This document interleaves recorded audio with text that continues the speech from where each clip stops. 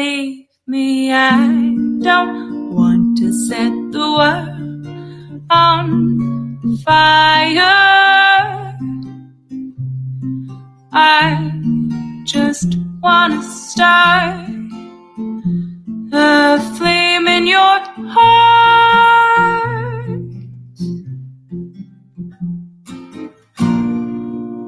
All right, that's what's up. So it is December 16th, 2020. My gosh, I almost forgot what day it was. It's a Wednesday because my daughter doesn't have school today. I knew that. I knew it was a Wednesday. I just forgot the date. So it's been a pretty interesting day watching my fires that I went and set in DC burn. They're literally burning. So I'll walk you through to tell you how it is. I did mention this to you last month. I think maybe we should walk through it. I'm going to start by playing this incredible Senate hearing that's happening right now. And to quote Steve Urkel, did I do that? So it's pretty awesome. You see Chris Krebs kind of sweating here, but bottom line is they got caught. They super got caught. Take a listen to this. This is Chris Krebs, and they're talking about, get this, EAC and HAVA Act discrepancies. And I'll elaborate as we listen to the hearing, if it wants to play. Oh, look, that's what a face when you're busted looks like. Here's the troubling thing, is one of the reasons that they said that we couldn't get transparency on this machine is because they're proprietary. The information, the coding was proprietary.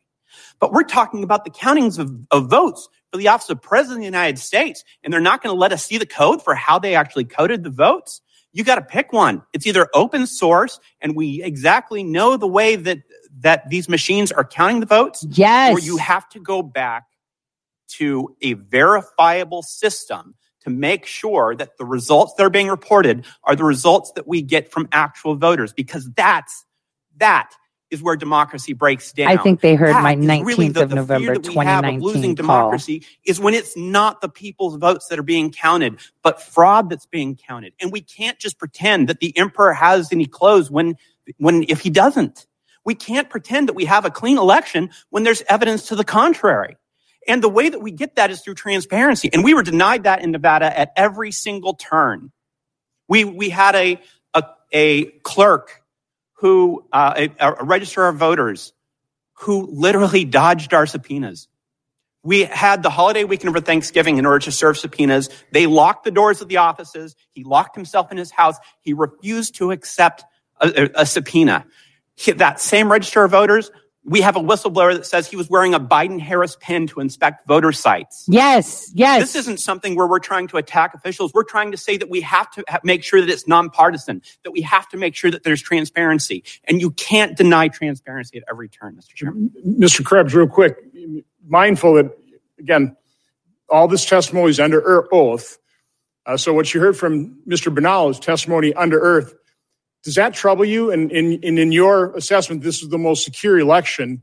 Again, I'm all for paper backups. I'm all for those controls. I think if used, it works. We have a system of advocacy in terms of a legal system. You advocate for one side. It's a Krebs got caught. The Democrats got it's caught. It's a combative system, but both sides have to have information. Does that trouble you in terms of lack of transparency that Mr. Bonallo is testifying to under oath? I think a couple things here. One is that in Commissioner Palmer's opening statement, he talked about the certification process, the voluntary voting systems guide, the certifications that happen at the state level, the logic and accuracy testing of these machines, the parallel testing that happens the day of or during the election process, the sampling and forensic audits. We saw Georgia do that with a number of their machines to ensure that the hashes match super easy to audit yourself. I do think that yes, we need to make sure that working with these vendors that we have the appropriate insight and transparency into the process. Liar, pants on fire.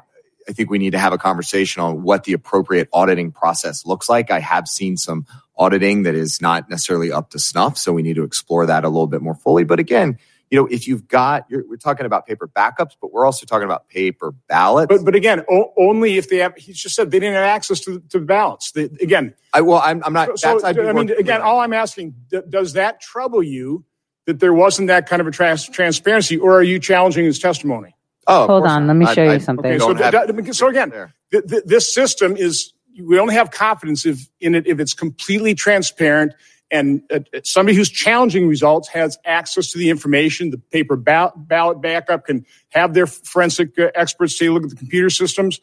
And that wasn't afforded. I'm just asking, does that concern you? I think that there are multiple controls in place throughout the system. If there is a legal mechanism at the back end that allows for independent third-party auditing, but that's the problem. The legal system. All right, we're going to pause them for a second so you can watch this. Okay, you can talk about all these controls up front, but then. Give me a sec. I want to see if you people can actually see this. Can you guys see the document? All right. Let's see if that is available. All right. So this is an affidavit that caused a little bit of a problem. I'm going to walk you guys through it because there's a lot of people that listen to me radio only. So on or about October 2017, I had reached out to U.S. Senate Majority Leader with an affidavit claiming that our elections in 2017 may be null and void due to lack of EAC certifications. In fact, Senator Wyden sent a letter to Jack Cobb on the 31st of October 2017, advising, discreetly pointing out the importance of being certified and EAC had issued a certificate. Hold on. Let's see. To Pro V&V that expired on February 24, 2017. No other certification has been located. So that means this company was certified so this is one of the two companies, right? This company, Pro V&V, was certified by the EAC to inspect equipment, not the software. There's two parts. This is the problem. Using things synonymously. Remember how they did it with President Trump, absentee ballot, mail-in ballot? Well, here we have EAC certification for software, EAC certification for hardware. I'll tell you why. Because this was the trap. This was how they were going to wrap President Trump up in a bow and tell him that he stole the elections, colluding with the Russians. In any case, he was going to overcome this fuckery that we are seeing. So here's where we move along.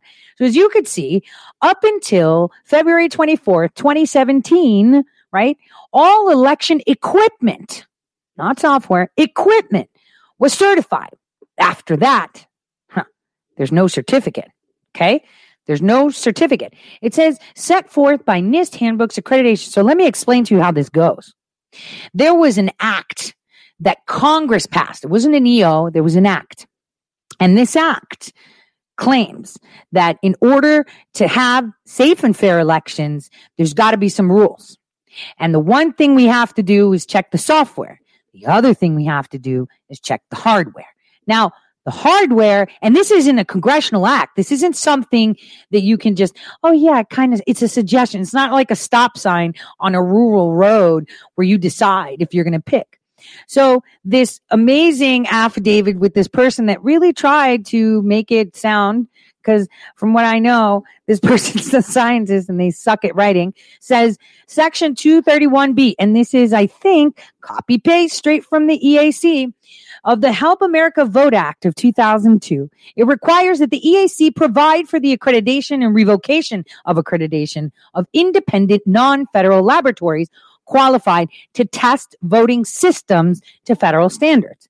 Generally, the EAC considers for accreditation those laboratories evaluated and recommended by the National Institute of Standards of Technology, NIST, pursuant to HAVA, Section 231B1. However, consistent with HAVA Section 231B2B, the Commission may also vote to accredit laboratories outside of those recommended by NIST upon publication of an explanation of the reason for any such accreditation. Well, let me just tell you something. On the EAC website, which is the Election Assistance Commission, right? Okay. Which, by the way, guess who runs that? Oh, that's right. Christy McCormick. She should be fired. She was appointed by Obama in 2015, 2016. Then the IG of that, Patricia, also appointed by Obama as he was leaving the White House. Pretty interesting. Now, the NIST, let me not get started on them. I could get ISO cert from the NIST for like $50 under the table. They're so corrupt. It's just stupid. So anyway, here's this. Voting system testing. Pro V&V got a NIST certification. Look at the date. On the 26th of March, 2020, and it expires in a year. Here's another discrepancy. So voting system testing laboratories get 2-year certifications. That tells me that between 2017 and 2020, there was no certification, which means that the elections of 2017, 2018, which means Pelosi, Schiff, and all these other clowns that were elected, are not valid. We've been running with an invalid Congress, technically. So VSTLs are very important because equipment vulnerabilities allow for deployment of algorithms and script to intercept, alter, and adjust voting tallies.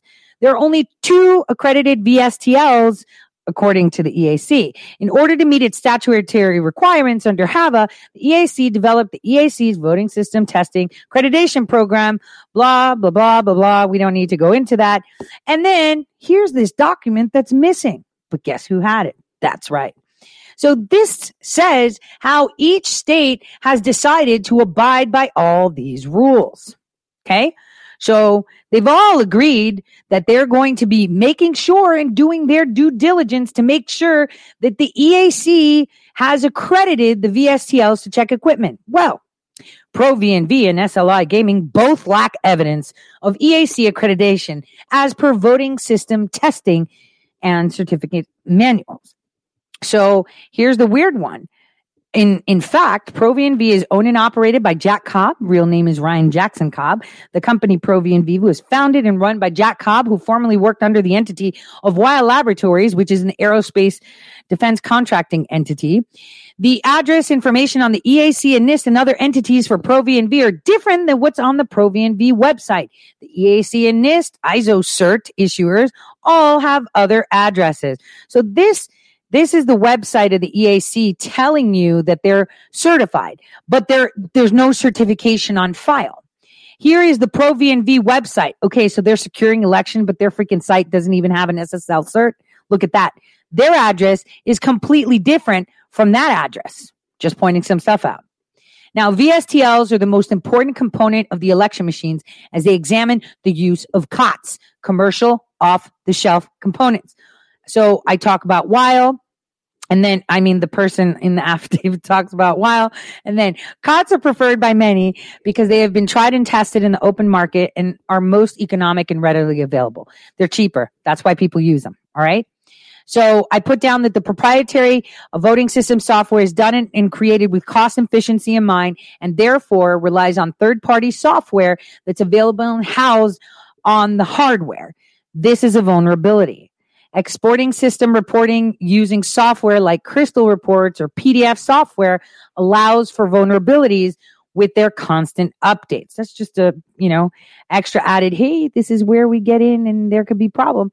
COTS origin is important, and the U.S. Intelligence Community Report in 2018 actually stressed that. The Trump administration's made it clear that there's an absence of a major U.S. alternative to foreign suppliers of networking equipment.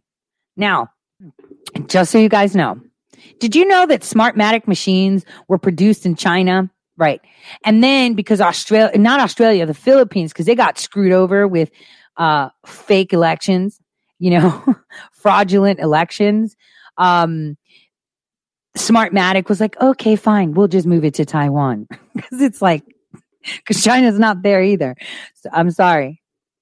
Sarcasm. So anyway, So the Trump administration made it clear that there's an absence of U.S. alternative to foreign suppliers for networking equipment. This highlights the growing dominance of Chinese manufacturers like Huawei that are the world's largest supplier of telecom and other equipment that endangers national security. China is not the only nation involved in COTS provided to election machines or networking, but so is Germany via Laos, founded Chinese linked cloud-in service that works with Seidel named Akamai Technologies that have offices in China and are linked to the server that Dominion Software uses. Here's their, addresses. Just in case anybody wants to know, here's their Asian presence. Just thought I'd point that out. And so we go talking about L3 level communications and how George Soros is involved, showing how our government servers are on these Akamai technology, servers, which is actually Unicom. We see TeliaNet. This is where our servers go. They go to Germany and the Chinese have access to them. So all through this, you can see here, Michigan.gov. Where does it go? Akamai. Look it up. They bought Unicom, which was one of the biggest telecoms of China in 2018. When you buy something out, you incorporate it. Not only that, they have brick and mortar institutions in China, which means someone's logging on to the main server of the company, which means they have access to everything, every single thing. So in this, report, not only does it address the vulnerabilities for foreign access, but this affidavit, but it also shows that you heard him talk about the verification of the vote that we don't understand. Well, here is where is this problem, this trap door, where the pre-tallied votes go, where they tell you that they cleanse them so you can have anonymity, and then they park the votes and then they report them. This is the most atrocious thing ever. This is where they can create whatever result they want.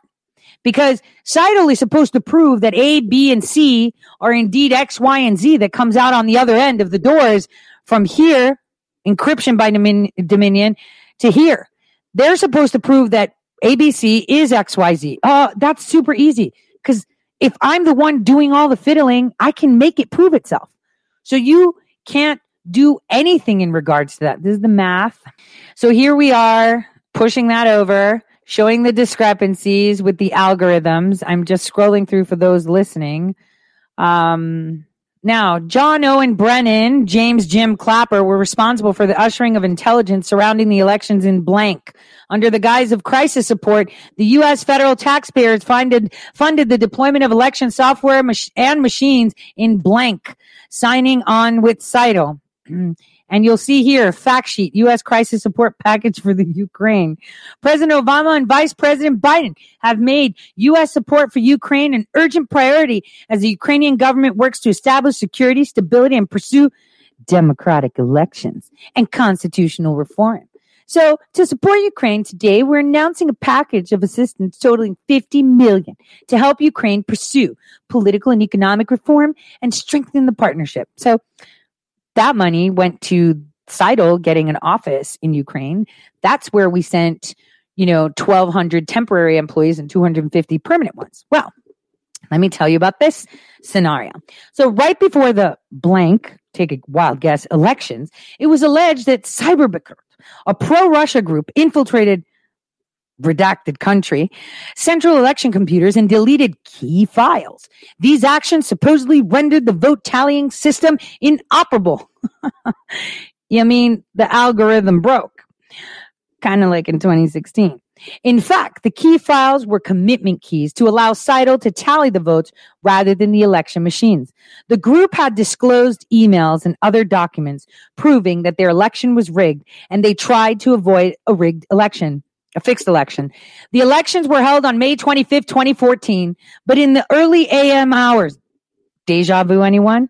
The election results were blocked and the final tally was delayed, flipping the election in favor of redacted.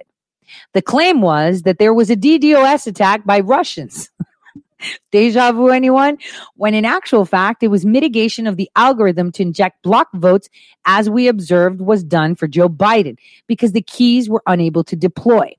In the case of redacted, the trapdoor key was altered/deleted, rendered ineffective. In the case of U.S. election, representatives of Dominion, ESS, Smartmatic, Hardin, and Civic would have to manually deploy them if the entry points into the systems seemed to have failed. The vote tallying of all states nationwide stalled and hung for days, as in the case of Alaska that has about 300,000 registered voters, but was stuck at 56% reporting for almost a week. This hanging indicates a failed deployment of the scripts to block allocate remotely from one location as observed in redacted country on May 26, 2014. This would justify the presence of the election machine software representative making physical appearances in the states where the election results are currently being contested. A Dominion executive appeared at the polling center in Detroit after midnight. Considering that the hardware of the machines has not been examined in Michigan since 2017 by ProV&V, according to Michigan's own reporting, COTS are an avenue that hackers and bad actors seek to penetrate in order to control operations. Their software updates are the reason vulnerabilities to foreign interference in all operations exist. The importance of VSDLs is underrated to protect us from foreign interference by the way of open access via COTS software. Keep going. So in addition, if the entities had NIST certificates, they are not sufficing according to HAVA Act 2002, as the role of NIST is clear. Curiously, both companies, ProV&V and SLI Gaming, received NIST certification outside of the 24-month scope. Wait, I'm going to blow your mind now on Pennsylvania, too. So ProV&V received a NIST certification on the 26th of March, 2020 for 1 year. Normally, the NIST certification is good for 2 years to align with that of EAC certification that's good for 2 years. The last ProV&V EAC certification, item 8 of this declaration, expired February 2017, which means the IVV conducted by Michigan claiming that they were accredited is false. The significance of VSDLs being accredited and examining hardware is key. Stuff I have to keep. It's a little bit onerous, but it has to be said. Look, these are all things that are open to us, and we know the software. This is how you enter. Well, how's this one?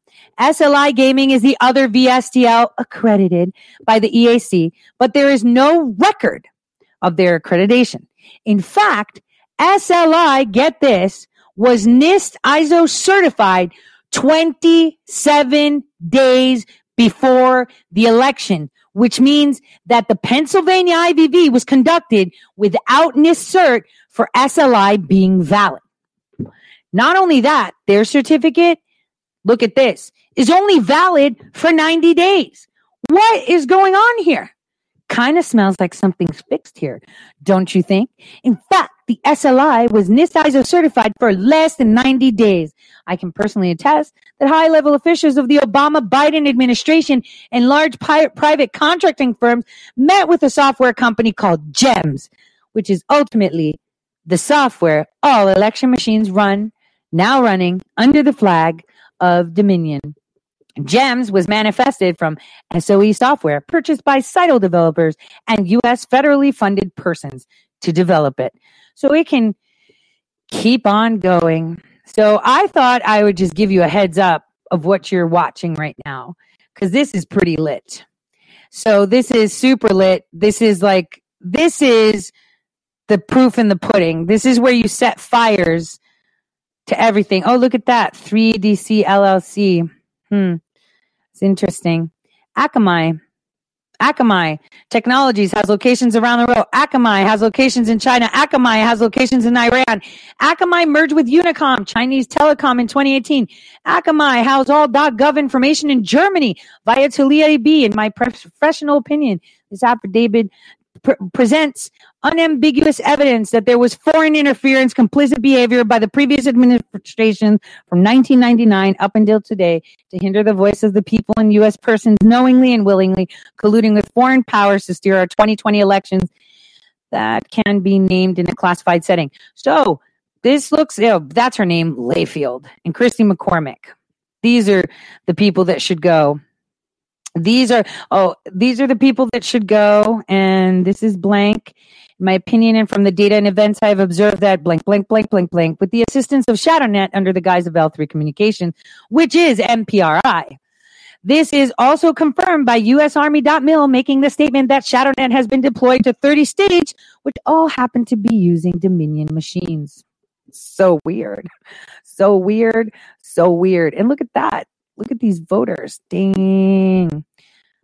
So this was done in November. So yeah. So now we're going to go back to the hearing now that you got some context of how much trouble they're in, because law is the law and they haven't upheld it, and they weren't doing their job. Krebs had one job. His job was to make sure that everything was safe, that our software and then our hardware were safe. You know, forget the software. We already know they're diddling with the software. But what about the hardware? A kid these days can access an election machine if they know what it is. Remember the tweet I sent out to Governor Kemp? And I said, hey, yo, I see a Kyocera on your network. I can hack it and make it print. You're a traitor. But I won't, because it's illegal. How? Because if I know the software of that printer and I can find a vulnerability, I can enter the network through those capabilities. That's all I'm going to say. So this is how they did it. Let's continue with their hearing, talking about the EAC and the discrepancies on certifications. Concerns I had when we had a Supreme Court that decided to legislate from the bench. And Mr. Chairman, if I may say just a word, and that is, I think what Senator Portman, you have identified is a best practice. And it certainly qualifies as one of the things that perhaps a commission, if one is found, can say, we have canvassed the entire 50 states, and here are the best practices. The recommendations could be based on experience as opposed to simply theoretical constructs. Let's just see what has worked in the various states with reputations for honesty and integrity. Yeah, that would be the objective. Thank you, Mr. Darn. Thank you, Mr. Chairman, for your indulgence. Thank you very much, Senator Portman. Now, on behalf of the chairman, I'm going to recognize myself. So thanks to the witnesses for being here. I just want to say how important it is that we're having today's hearing. Let me just give you an example why. Yesterday, I'm from the state of Missouri. Yesterday, I was talking with some of the constituents back at home, a group of about 30 people. Every single one of them told me that they felt they had been disenfranchised, that their votes didn't matter, that the election had been rigged. These are normal, reasonable people. These are not crazy people. These are reasonable people, and who, by the way, have been involved in politics. They've won, they've lost, they've seen it all. These are normal folks living normal lives who firmly believe that they have been disenfranchised. And to listen to the mainstream press and quite a few voices in this building tell them after 4 years of nonstop Russia hoax, it was a hoax. It was based on, the whole Russia nonsense was based on, we now know, lies from a Russian spy. The Steele dossier was based on a Russian spy. After 4 years of that, being told that the last election was fake and that Donald Trump wasn't really elected and that Russia intervened. After 4 years of that, now these same people are told, you just sit down and shut up. If you have any concerns about election integrity, you're a nutcase. You should shut up. Well, I tell you what, 74 million Americans are not going to shut up, and telling them that their views don't matter and that their concerns don't matter and they should just be quiet is not a recipe for success in this country. It's not a recipe for the unity that I hear now the other side is suddenly so interested in after years of trying to delegitimize President Donald Trump. So suffice it to say, I'm not too keen on lectures about how Missourians and others who voted for President Trump and now have some concerns about fraud, about integrity, about compliance with the law should just be quiet, and that they are somehow not patriotic if they raise these questions. I mean, it's absolutely unbelievable. Let me talk about the First Amendment. Judge Starr, I want to begin with you, because I know that you have spent much of your life as a litigator defending the First Amendment. Have you ever seen anything like we saw in the closing days of the election, when you had the biggest corporations in the history of this country, the most powerful corporations in the world, Facebook, Twitter, working with the Democrat campaign to suppress legitimate reporting on Hunter Biden, who we now know is under federal investigation for criminal wire fraud, tax evasion, other things. Have you ever seen anything in your career like that, Judge Starr, where we have these giant corporate conglomerates censoring and suppressing news directly bearing on an election weeks beforehand and doing it apparently in conjunction with one of the major political parties? Have you ever seen anything like that? I think we live in a new age, and we need to go back to great lessons from constitutional law, as you well know, Senator Hawley, and Justice William Brennan, an icon of the Warren Court, saying that our democracy is based upon robust and uninhibited debate. And Justice Oliver Wendell Holmes saying, let's test things in the marketplace of ideas. You can't test places, ideas and theories unless you allow the marketplace of information communication to flourish. Well said. I agree with that 100%. And, it's an extraordinary thing not to be able to get. I've had Jack Dorsey, Mark Zuckerberg under oath. We've asked them, did you coordinate with the Democrat campaign? How was it that within minutes of this story breaking, that both of those major corporate giants decided that they would suppress this story and exactly what the Biden campaign wanted them to do?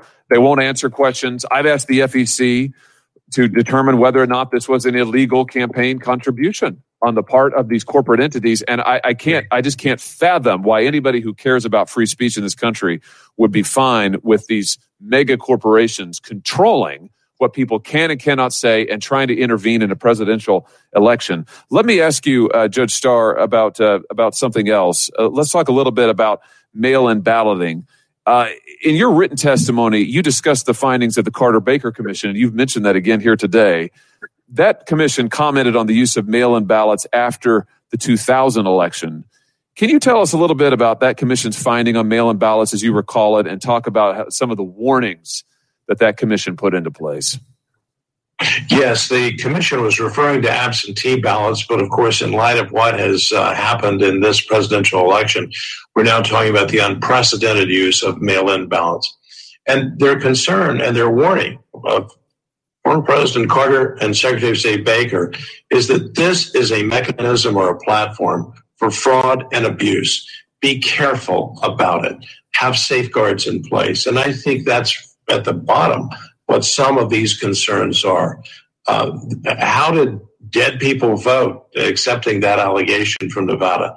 It is because of inadequate safeguards. The dead person didn't walk into the into the voting booth and vote. Someone voted for him or her. We have to have those safeguards in place, and that's what the commission was saying and issuing that fervent warning that it may get worse in a deeply divided country. In 26 states, as I understand it, when it comes to mail-in voting, Judge, 26 states now in this country allow third-party ballot harvesting of mail-in votes. That's where you can pay a third party to go distribute the ballots. And you can't do this in my home state of Missouri because we have controls similar to those in Ohio that Senator Portman was talking about. But in other states, 26 states, you can pay a third party to go distribute the ballots. You can pay a third party to pick up the ballots. There's no chain of custody there.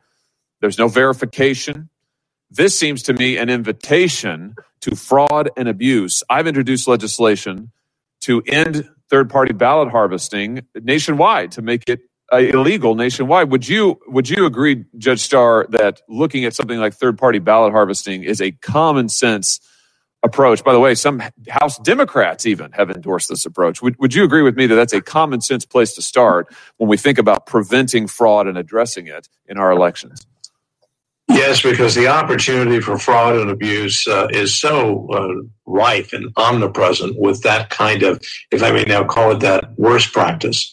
So many states have best practices. We heard from Senator Portman about Ohio. Other states have these safeguards in place. Let's put safeguards in place, but one of them is let's eliminate practices that are so prone to fraud and abuse. And I think that's just the very beginning of what we should do. We should also make sure that poll watchers from both parties can be present at all times, that there are eyes on ballots, cameras on ballots at all times, that there's signature verification requirements that are mandatory, that there's mandatory reporting requirements about where we are in the count, where the states are, so the states just can't go dark for days at a time. All of this stuff ought to be common sense. There is no reason we should just shrug our shoulders and say, well, fraud happens all the time. No big deal. It is a big deal. It's a very big deal. And for millions and millions of Americans in this election, it's a very, very big deal indeed. Thank you, Mr. Chairman.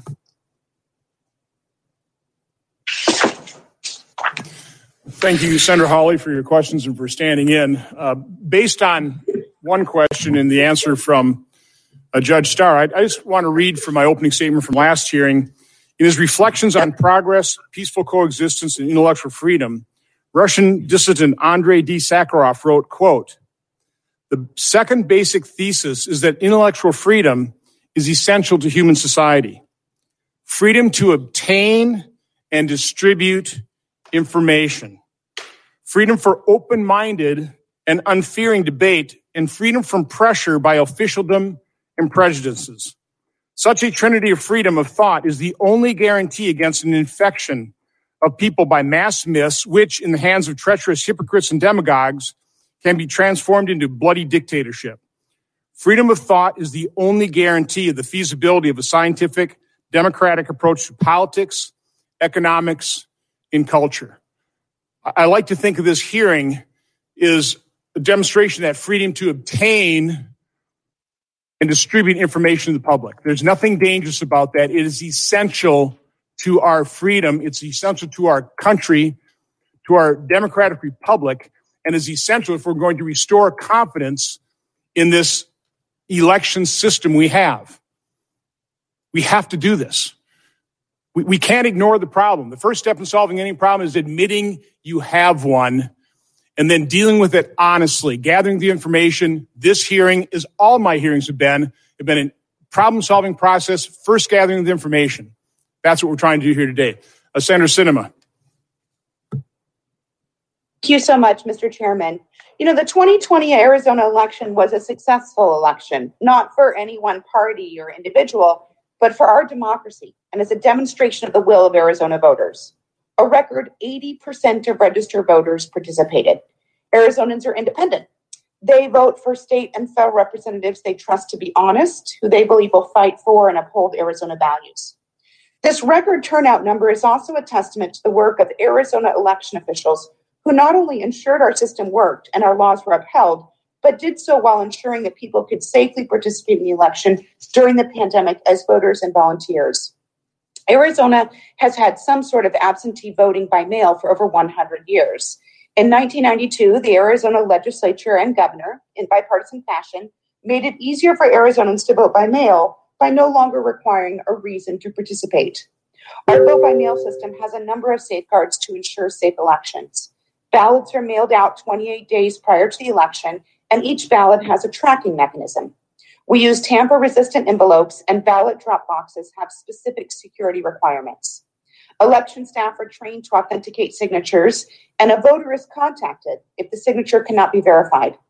Arizona also has severe criminal penalties for ballot tampering or for throwing out someone's ballot.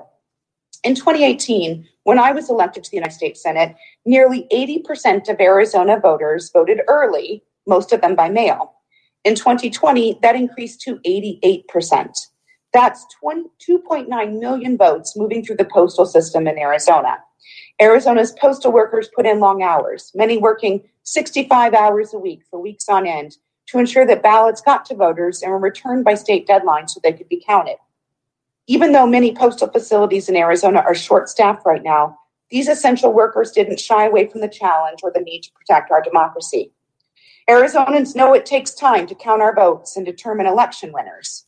When I was elected to the Senate, I was declared the winner 6 days, but it took 12 days to finish counting the votes. Now, that's not an indication of fraud. It shows that election officials are following the law and counting all the votes. That's how elections have worked in Arizona since our state adopted widespread mail-in voting. And it's how things worked in Arizona again in 2020. Our elections this year produced bipartisan results where members of both parties won elections. Arizona's statewide elected officials from both parties have also confirmed that our election was fair, just, and without fraud. Katie Hobbs, Arizona's Democratic Secretary of State, on December 9th said this about our election. This election is one for the record books for a number of reasons. Participation was at a historic high, as was interest in the inner workings of this civic process, which is the kind of scrutiny that pushes the process to be better. I have full confidence in this election. That confidence has been affirmed by the courts. On November 20th, Clint Hickman, the chairman of the Maricopa County Board of Supervisors, a Republican, said, "No matter how you voted, this election was administered with integrity, transparency, and most importantly, in accordance with Arizona state laws." And on December 4th, the Republican Speaker of the Arizona State House, Rusty Bowers, rejected calls for the state legislature to change the result of Arizona's election. Here's his quote: "As a conservative Republican, I don't like the results of the presidential election. I voted for President Trump and I worked hard to re-elect him. But I cannot and will not entertain a suggestion that we violate current law to change the outcome of a certified election. I and my fellow legislators swore an oath to support the U.S. Constitution and the Constitution and laws of the state of Arizona. It would violate that oath, the basic principles of Republican government, and the rule of law if we attempted to nullify the people's vote based on unsupported theories of fraud. Challenges contesting the Arizona election were brought to the courts and dismissed, including a unanimous ruling by the Arizona Supreme Court confirming a lower court ruling upholding the results of the election challenge. This is how our system works. If there are concerns of fraud or abuse, the courts consider the evidence and make a ruling." Now, I have a few questions for Mr. Krebs. During your work at the Cybersecurity and Infrastructure Security Agency, did you find any evidence that disputes the statements I shared from elected officials regarding the integrity and fairness of the 2020 election in Arizona? No, ma'am. More broadly, what evidence can you offer to support the idea that the election across the country, not just in Arizona, was fair and secure? Again, it's those layered security controls that are in place before, during, and after an election. The thing that I always like to point back to is that increase of paper ballots across the country and the ability to then conduct post-election audits. In Arizona, I believe it was a 2% audit. In Georgia, they did a risk limiting audit that then triggered a full hand tally. The outcomes were consistent, 5% audit in Wisconsin, 2% audit in Pennsylvania. Those are the sorts of things that give you confidence in the process when you can go and recount the ballots over and over and over. What lessons should we learn from the 2020 election as we plan for future elections? We need to invest in democracy. First and foremost, we need to fully eradicate those machines that don't have paper ballots, so those direct recording electronic machines. There's only one state that's statewide, and that's Louisiana, but they are throughout Texas, Indiana, Tennessee, and a couple other states, including New Jersey. We need to get those out of the system, so Congress needs to fully invest in a risk-based approach to eradicate those. We need to also continue investing in post-election audit capabilities for the state. That takes a little bit more time. And then a steady stream of funding and grants on a regular basis, not every 10 years or every 4 years, but on a regular, dependable basis to support elections. And along the same lines, we need to fully fund and support the Election Assistance Commission. They're a critical tool to helping the administration of elections. And lastly, and this is my pet project here, we need to reinvest in civics education in K through 12 throughout the country. We have to continue educating, our children on what it means to be an American and the democracy that we're enjoying here. Thank you. And my last question. Early in this election cycle, CISA and the FBI highlighted the potential threat that foreign elements could pose to the U.S. election system through disinformation campaigns. Looking back, did the U.S. do enough to prepare for this threat from both foreign and domestic actors?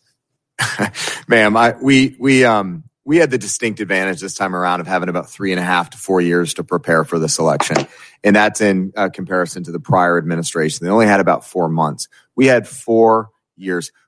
I know my team, we took every moment of the day to think through any number of scenarios. I've talked about it often that I was paranoid, that we were looking for every angle that we possibly could. And I think that ultimately benefited us from a preparation perspective when it came around, and that we had a full range of scenarios we'd worked through, that we'd improve security at the state level. But ultimately, it came down to those perception hacks. It came down to disinformation. And I think rumor control was an incredibly valuable tool that we need to think about from a government-wide perspective, how rumor control, I've said rumor control as a service.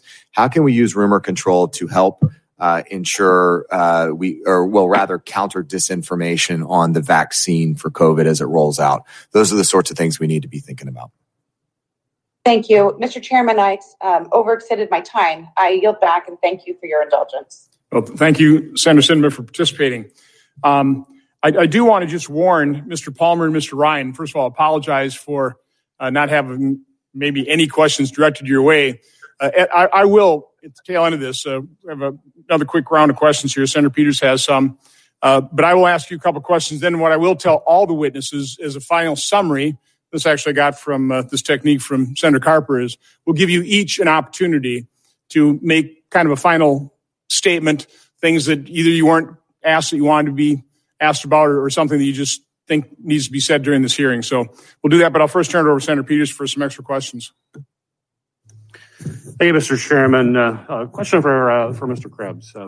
As you know, you and I have spoken about the rise of domestic extremist violence in the country and how we need to be conscious of that rise. And in August, FBI and Department of Homeland Security memos reportedly warned of threats by domestic extremists to election-related targets in the run-up to the 2020 election. Unfortunately and sadly, these warnings seem to have been well warranted. Since President Trump's false claims of widespread voter fraud, local election officials across the nation have faced harassment. Some have faced death threats against themselves and their families. In Michigan, our Secretary of State had protesters surround her home while she was decorating it with her young child to get ready for Christmas. According to local law enforcement, many of those folks were armed.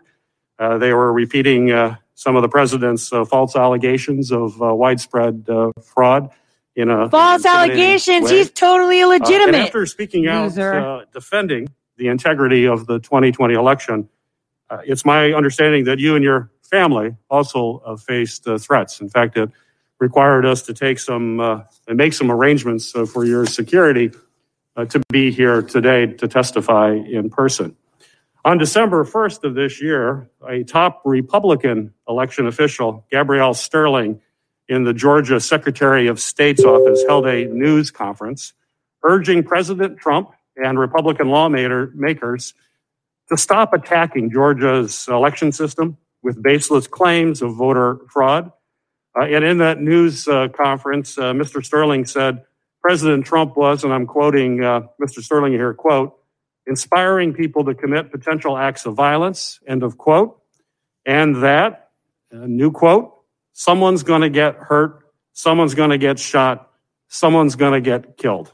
You're going to Gitmo. That's what's up. We saw a similar dangerous trend earlier this year when election officials questioned COVID public health safety protocols and also fueled extremists, including in my home state, the extremists that targeted the governor of the state of Michigan.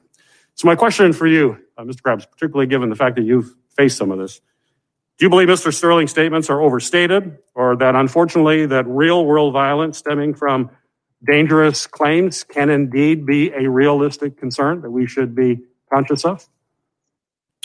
Absolutely. He himself received a number of threats, and he has continued to receive threats, as I understand it. Secretary Raffensperger down there has. I've continued to receive threats.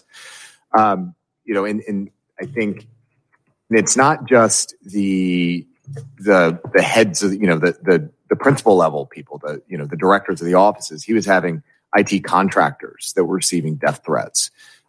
We're seeing stoking of fires that is completely unnecessary with claims that are, I'm not even talking about some of the court cases. I'm talking about in my case and in many of our cases is these fanciful claims of dead dictators and computer algorithms, and we're debunking them because they're nonsense, and we've said that from the beginning. But they've taken root, and some people just don't want to hear how these systems actually work and what's actually capable across these systems. And most importantly, those, I'm going to say it again. The paper ballots. It's those measure, the root of trust in the process, that can dispense with these claims. Even if these algorithms were there, they didn't work, but they're probably not there. So we've got to move past this. In these cases of threats, they need to be prosecuted. People need to, be held accountable for these, the claims they're making.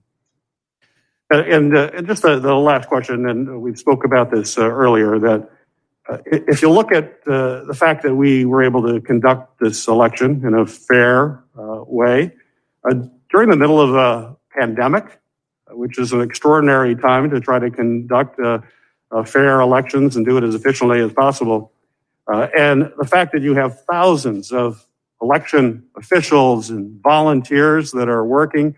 I think of the men and women who went to the polling places to process voting, did it with concerns about their health, people who went to vote or for their health, or folks who chose to vote absentee in order to minimize the risk to their families, to the health of their families.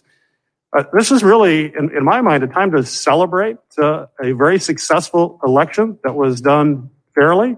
And it was done in the midst of an extraordinary time that we're living in. And it's the result of folks in CISA, your folks, others with Homeland Security, folks with the FBI and others.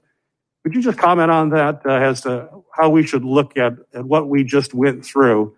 And that doesn't mean that we shouldn't be looking at ways to improve the system, to make sure that we minimize clerical errors, to make sure that if there are isolated incidents of fraud, that they're dealt with and they're caught.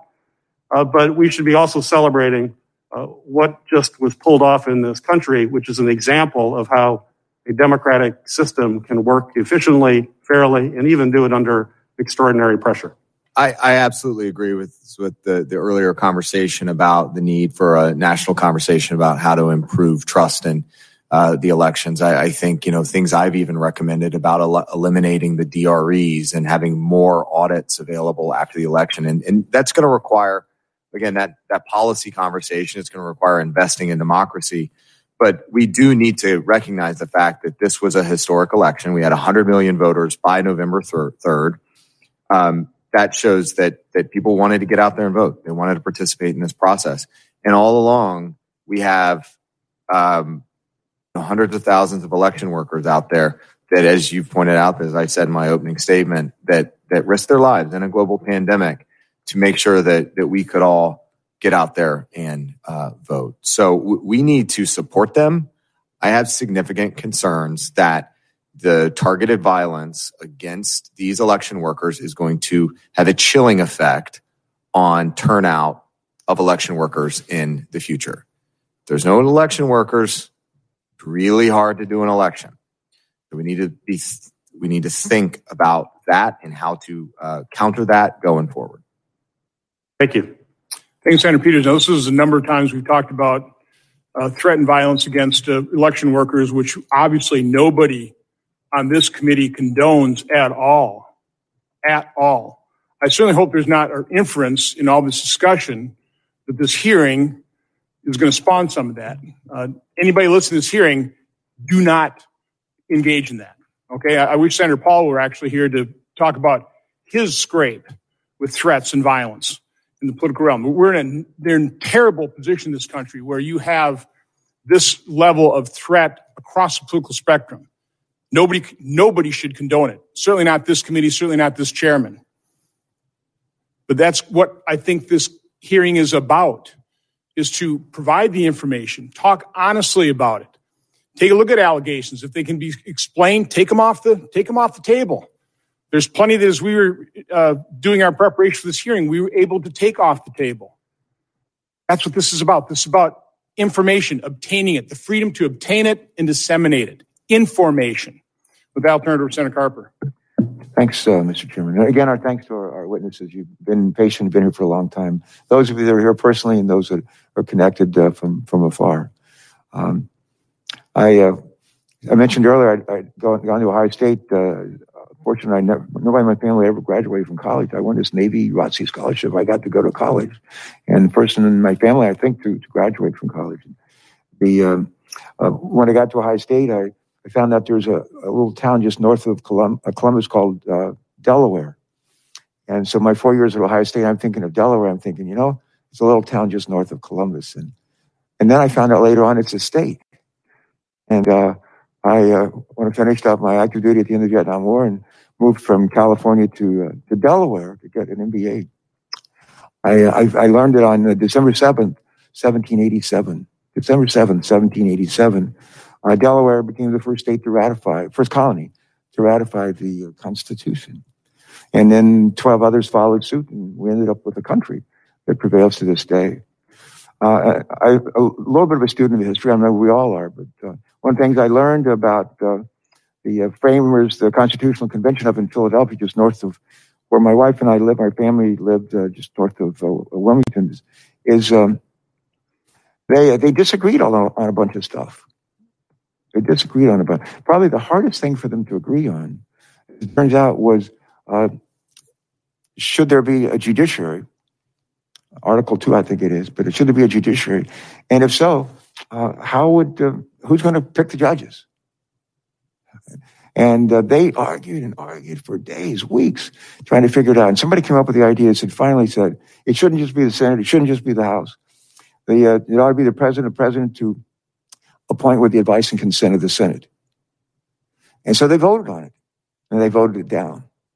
And they, whenever they'd run into an impasse up in Philadelphia, they would bring in faith leaders to come in and pray for wisdom for our framers. And they did that again.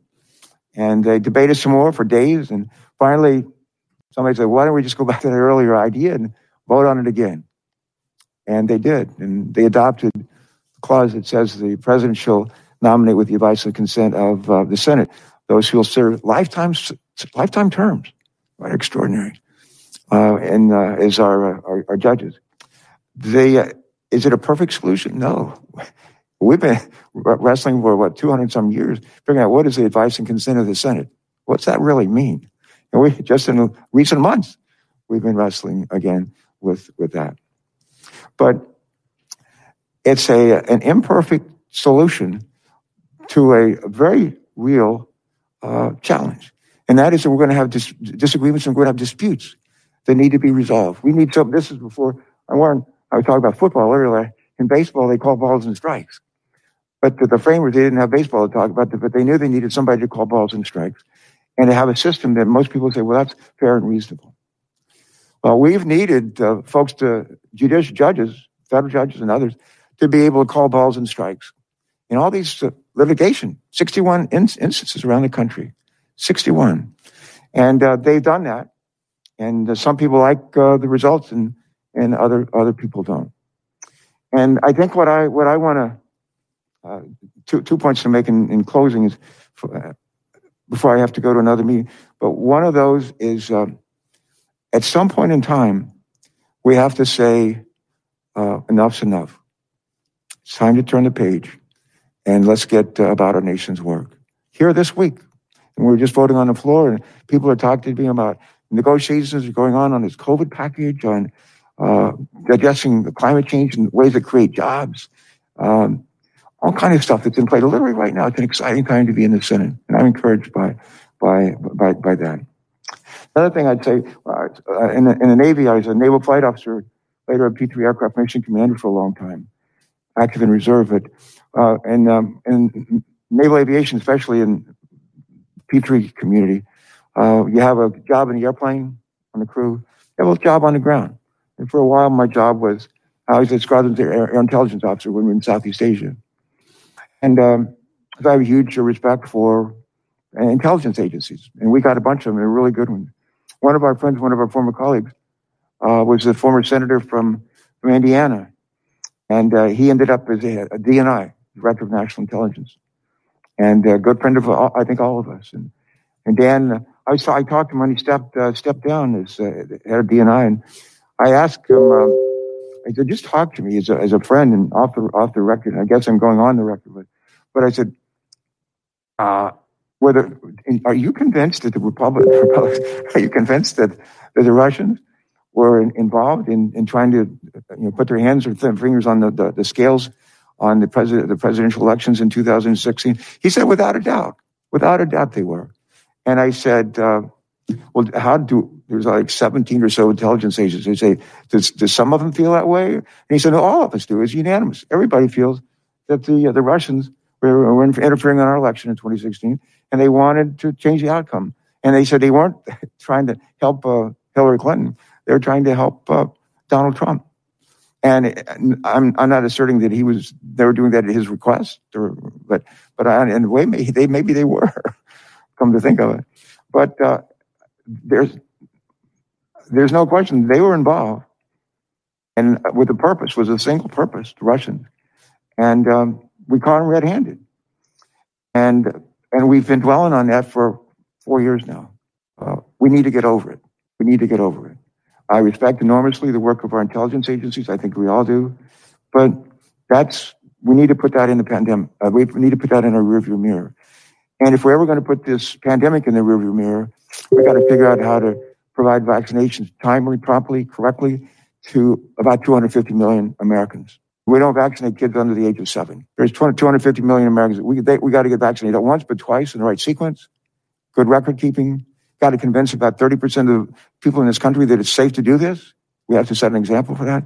We got a lot of work to do. If we do that, we'll be on our way coming out of this recession and on our way to better days ahead for our country and for the people who really are counting on us. So I'd ask us to keep our eye on the ball. Let me close this, Mr. Chairman, if I could. We only have 3 counties in Delaware. The southernmost county is called Sussex County. And there's a town in Sussex County called Seaford, which is famous for being the first nylon plant in the world. It was built in Seaford, Delaware. And they had like 4,000 people working there from World War II up until about 10 years ago. And there's a church close to the plant there. It's a Methodist church. And the minister used to be there was an old guy, Reverend Reynolds, whose son was a Republican state rep and a football coach and a great guy. And Reverend Reynolds, when I got elected governor, he said to me, he wanted to come and sit and talk to me and visit with me and share some thoughts. And I said, sure. And everybody's known in our lives, I'm sure a chairman or ranking member, people that we've known in our lives, they're just wise. They just have a lot of wisdom, and every now and then they share it with us. And he came to meet with me, and he said these words. We had a lovely conversation. I actually had lunch together. And he said to me, just remember this, Tom. He said, the main thing is to keep the main thing. The main thing. That's what he said. The main thing is to keep the main thing, the main thing. I sat there and I said, what in the world are you talking about? It took me a while to figure it out, but I finally did. And I would just say, the main thing here is to keep the main thing, the main thing. And that is, we have this gift, the Constitution, that's not perfect, but it actually puts us on a course for a more perfect union, a more perfect union. Hopefully we're going to learn from these, what we did well in this election and what we didn't. And years from now, people look back and said, well, they kept their eye on the ball. They kept their eye on the main thing. If we do that, history will look well on our efforts. So, what is going on here? Is this guy on something? Thank you. And to our witnesses. Seriously. Again, thank you.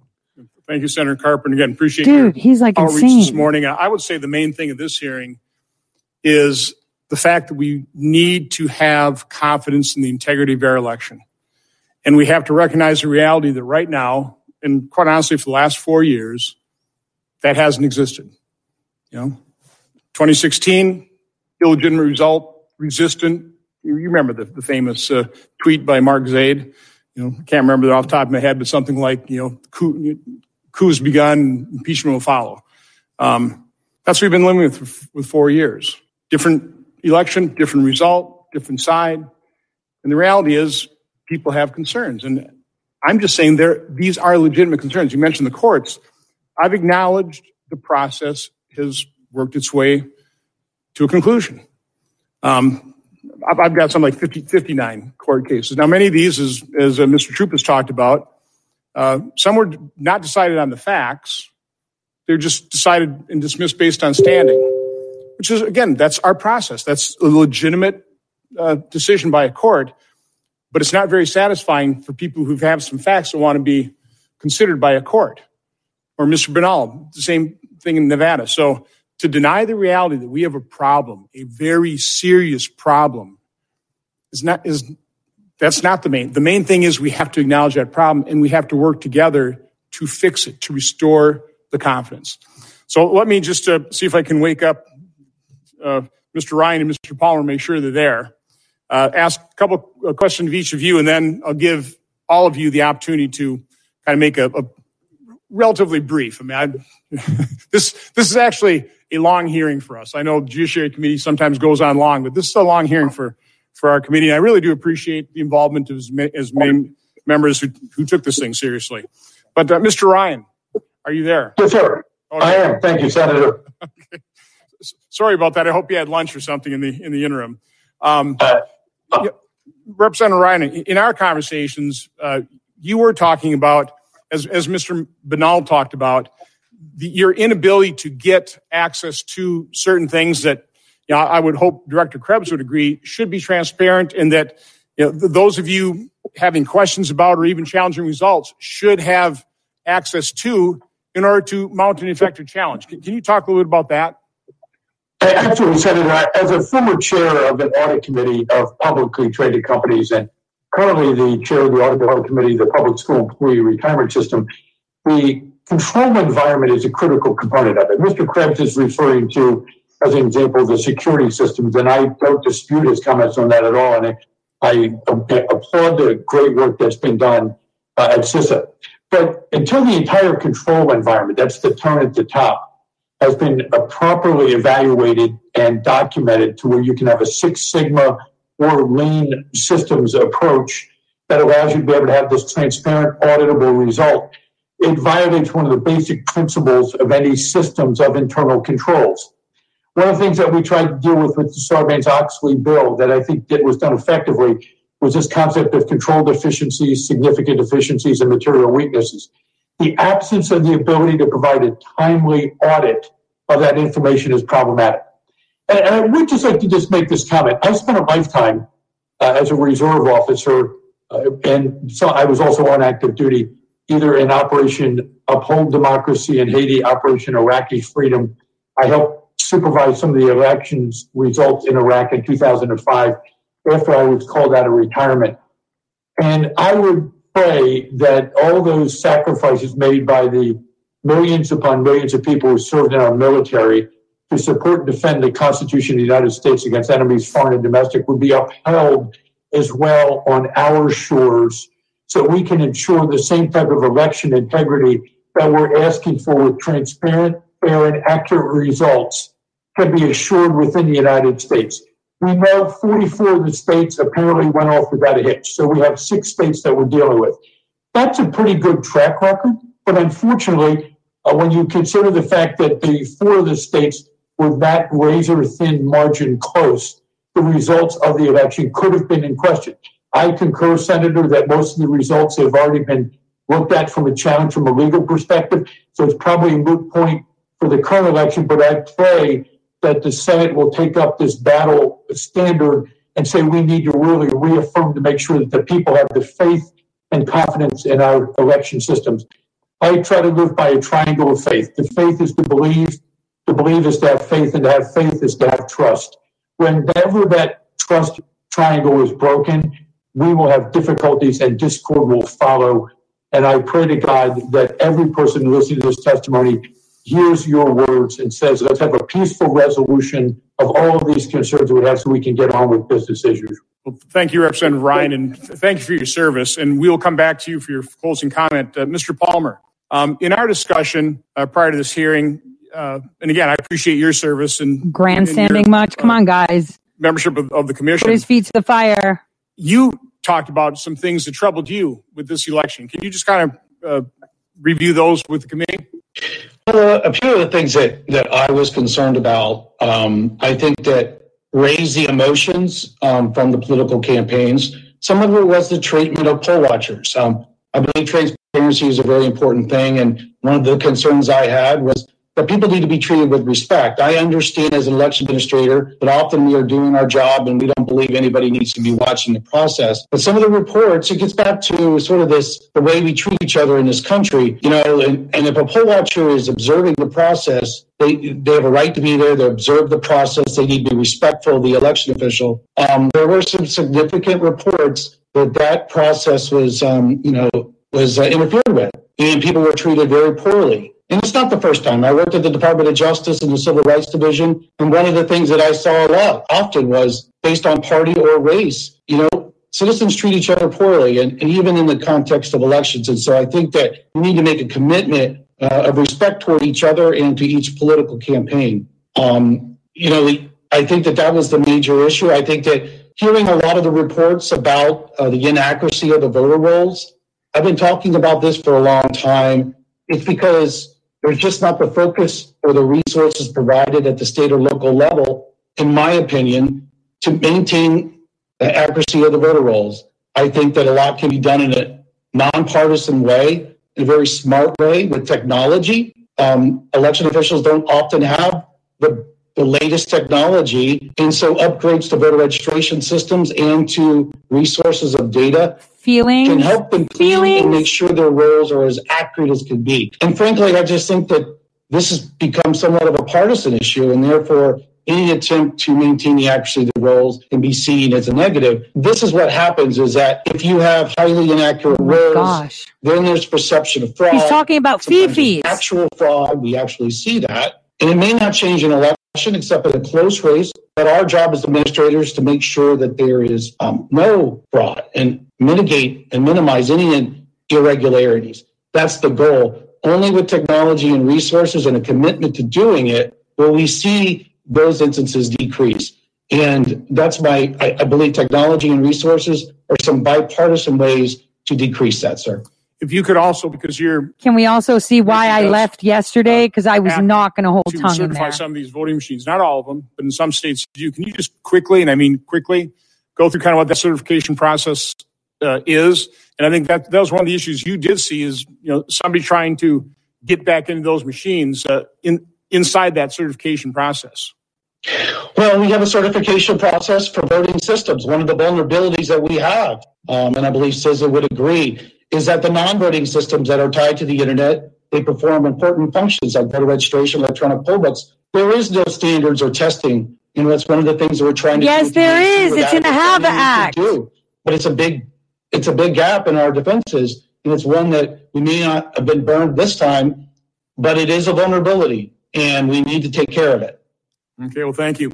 Well, now we'll move to closing statements here, and we'll go in reverse order. So, again, former Director Krebs, again, I appreciate your service to the country. I appreciate what you accomplished. As you know, I've acknowledged that repeatedly. I mean, I think the fact that we've gone from 82 to 95% paper backup, that's all great stuff.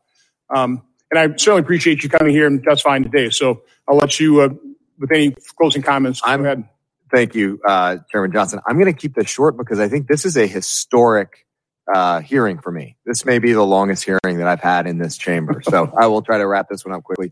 First is thank you to you for your ongoing and constant support of CISA. You were key in getting us across the finish line in the Senate and ultimately in November of 2018. So thank you for your leadership there, supporting other key initiatives for the agency, including the administrative subpoena bill. So thank you for that. Just a quick comment to the team at CISA. If they're watching, it was an honor to lead. Yeah. Thank you for there was a CISA employee on those Zoom calls future ahead of you, for the coup. And then lastly, thank you to the other witnesses for showing up today, and thank you for what they do. Lock them up. Again, thank you to your leadership here, and good luck. Although Lock maybe them based up. on the retention issue, you might encourage him to stay a little bit longer, but I'll do that. Mr. Bunnell. Thank you, Mr. Chairman. We cannot ignore voter fraud away. We can't just wish it away. Unfortunately, that's what the media these past weeks has been trying to do. In the most biased reporting I think I've ever seen, where even in headlines, they try to claim that the evidence I've seen with my own eyes is somehow not there. We can't wish it away. It is just simply right now a gaslighting attempt on America. This is real. This happened. We have to address it. We cannot intimidate the problem away. Rightfully, Much testimony today has talked about why it's so important. Nothing. They talked about nothing. Election officials not be intimidated. But myself, the lawyers on my team, volunteers, whistleblowers, there's a number of people who have stood up for this fraud that have faced similar death threats, similar intimidation, similar harassment. We don't pay it. I don't pay it a lot of attention because no one is ever going to intimidate me away from pursuing the truth, pursuing the law, representing my client. But we need to make sure that other groups that are out there that are encouraging the intimidation of lawyers, even, from threatening to go after their bar cards on one side, going after their clients, or going after their safety or their lives, that cannot stand either. We cannot stonewall it away. I talked briefly about some stonewalling attempts. One other that we ran across in Nevada is that we had Postal Service employees that we knew of that were directly told to deliver ballots to undeliverable addresses. That is what resulted in ballots being littered all across apartment mail rooms and trash cans everywhere. And they were told in many instances to deliver ballots to undeliverable addresses. And the United States Postal Service, they obstructed our ability to get that evidence in our case. We lost one of our 15 depositions because the United States Postal Service actually obstructed that. It raises the question with all this stonewalling that we encountered. What do you have to hide? And I think we know in this case what there is to hide. I said in my opening statement that government by consent of the governed is hard to win and easy to lose. That's why it's so important that we take this so incredibly seriously. Senator Hawley told a very important story about his constituents, and I ask all senators to think about their constituents, to think about how you're supposed to tell your constituents to turn out to vote if they don't know that it's their vote that's going to matter, that they don't know that their vote is going to be canceled out by the fraud of somebody else. Their vote's going to be diluted by these irregularities. Regularities? Oh my God. Violations of law. That this problem didn't happen. It did. This is the United States of America. We don't run from that. We fix it. We have to use every arrow in our quiver to fix it because it did happen. And it's now on all of us to make sure that we fix it. I really appreciate the committee's time and the chairman's time. Thank you. Thank you, Mr. Banal. Representative Ryan. Senator, thank you very much for your courage in having this hearing. If I could just conclude with these comments. Our nation is at a crossroads. No matter what happens with any of the work that is being done relative to looking at this, since probably about the year 2000, and apparently even went back as far as 1787, although I wasn't there for that particular meeting, shortly thereafter, but not that one. The consent of the governed will determine whether or not they believe in the results of any election. It has gotten significantly worse. It's one of the reasons I ran for office. I was elected in 2016. Obviously later in my life. We have to examine the processes from start to finish. CISA has done a phenomenal job in so many different respects, and under the concerns relative to COVID-19, I actually recommend using the CISA standards. And for all the poll watchers, all the poll workers, the directors of election, God bless them for the great work that they've done. By the same token, there's a point in time now where we as a nation have to sit back and say we have to solve these problems. We have to take a look at the entire process from start to finish and the ability of people to interfere with those election results. The ability of the person to be able to change the system of control so that we can no longer rely on. I've heard some of the comments today, and I go back to what I heard in 2007 and 2008 when I was a practicing CPA keeping companies out of bankruptcy, and Meredith Whitney was bringing up the concerns she had about the strength and stability of the banking industry, and she was vilified. Michael Lewis, when he wrote The Big Short, was vilified. The assumption was that no documentation loans were not dangerous. Ignore that concern that both of them had, nothing to be concerned about. Shortly thereafter, there was a triggering event and the housing bubble burst, and the United States was thrust into one of the worst issues that we've had to deal with financially in a long time. Many states are still recovering. I would tell you we are at that seminal moment today relative to the sanctity of our elections that have probably been building since 1787. But now is the time for all of us to sit back and say we need to not vilify one another. And Senator, I applaud you for your willingness to get to an open, transparent basis here. But we need to sit down and do these types of hearings as much as the Band-Aid being pulled off may be painful. No, we don't. We need to expose No, we these don't. concerns. Guess what? We're not doing it anymore because they're talking smack. This is so dumb. Let me walk you through this for a second. All right. So they just had a hearing. Good thing I left yesterday, right? My round little ass would have been down there screaming, okay? And I would have been arrested for disruption. Let me tell you what this whole thing was. All right. Now, you know what? Let's take a break. 1 second. I need a break. Because we've been going for, an hour and a half. So I'm going to take a short break. Dang. I'm just so angry right now. Dang.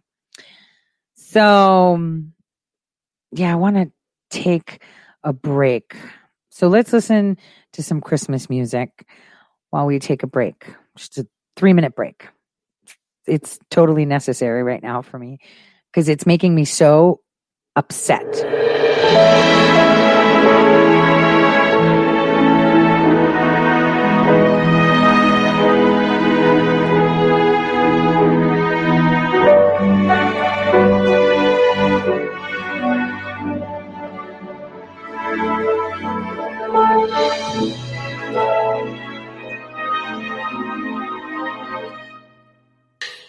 Yeah, we have to laugh. I mean, that we had to laugh. I had to leave him say, yeah, you cracked me up. Because, guys, this is a joke.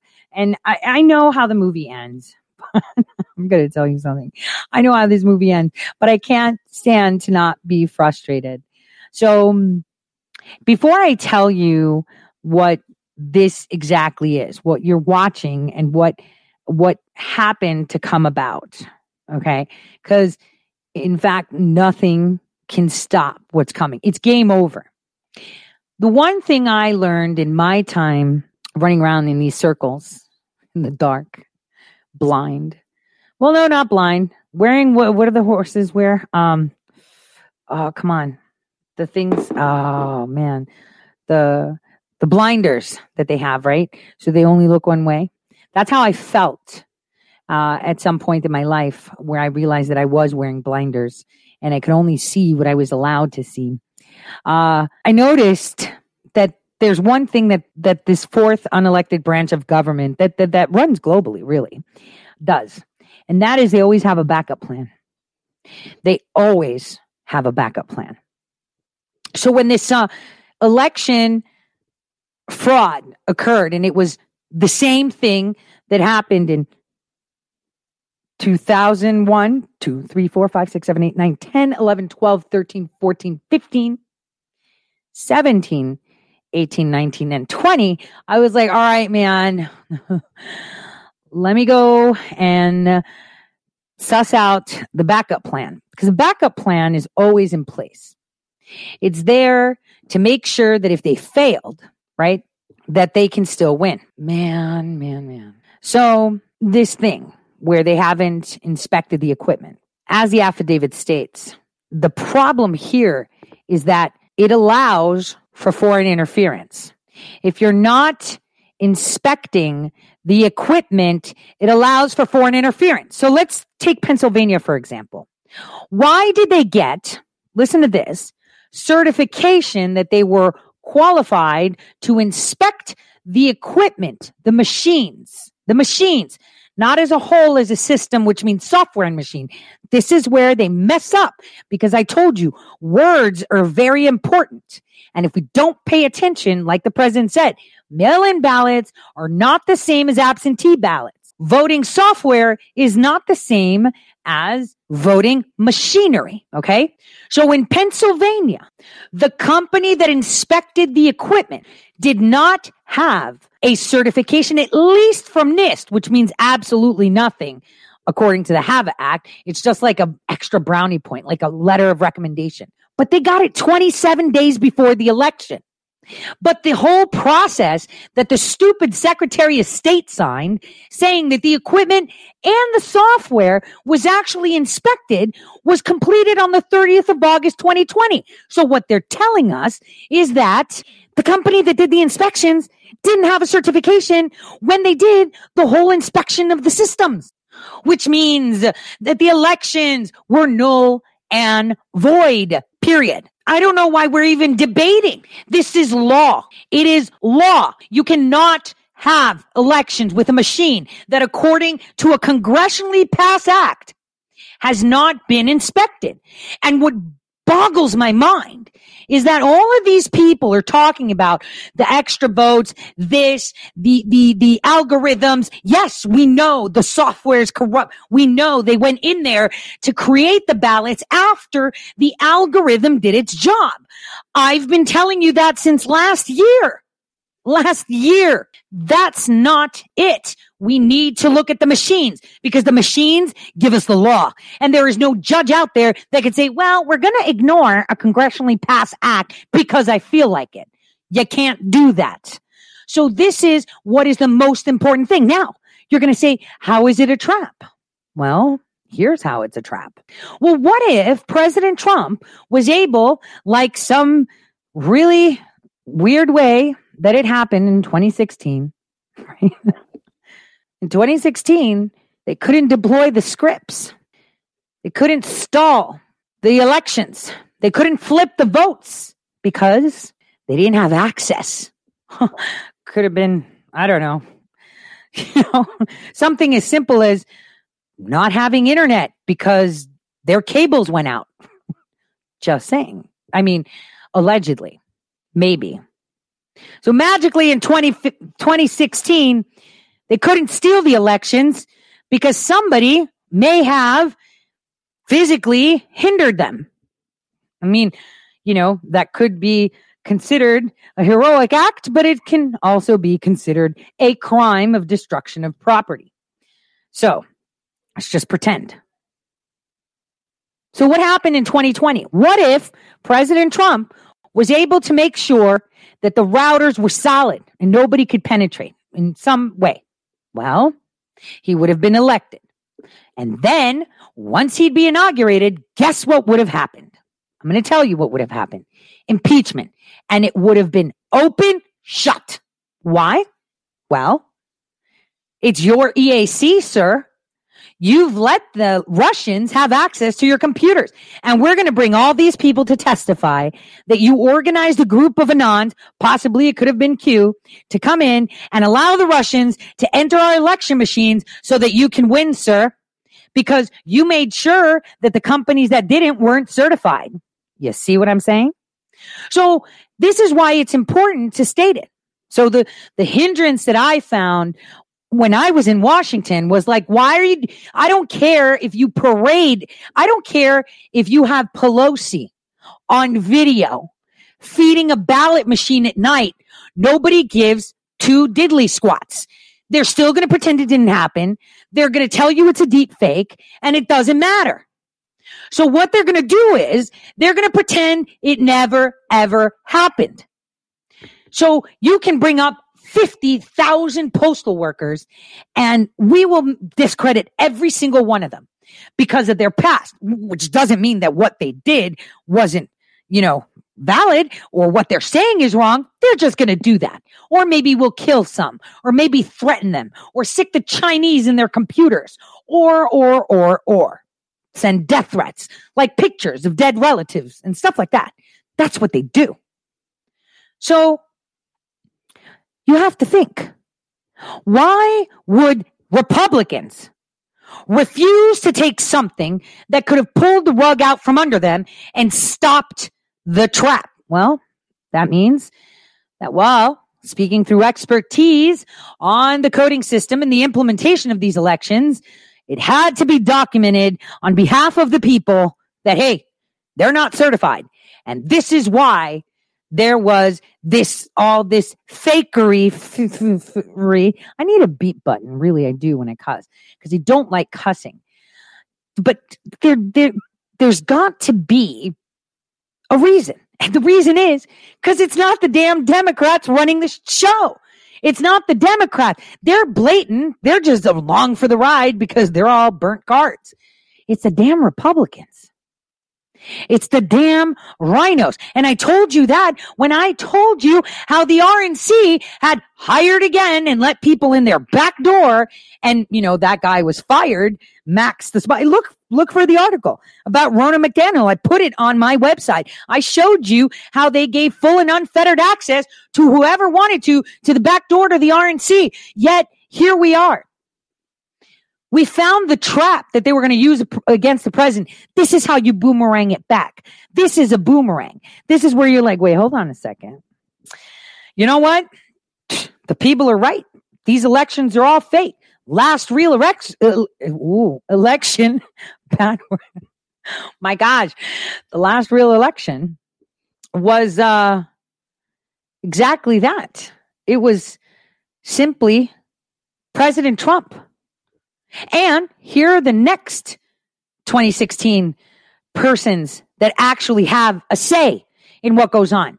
Richard Shelby, Lisa Murkowski, John Boozman, Michael Bennett, Richard Blumenthal, Marco Rubio, Brian Schatz, Mike Crapo, Tammy Duckworth, Todd Young, Chuck Grassley, Jerry Moran, Rand Paul, John Neely, Chris Van Hollen, Roy Blunt, Catherine Cortez Masto, Maggie Hassan, Chuck Schumer, Richard Burr, freaking John Hoeven, Rob Portman, damn, look at all these rhinos, James Langford, Ron Wyden, Pat Toomey, Tim Scott, John Thune, Mike Lee, Patrick Leahy, Ron Johnson, and maybe Kamala Harris. Those are the only people right now, as of this moment, at 1:43 Eastern Time on December 16th, 2020, that have the right to speak on behalf of the people.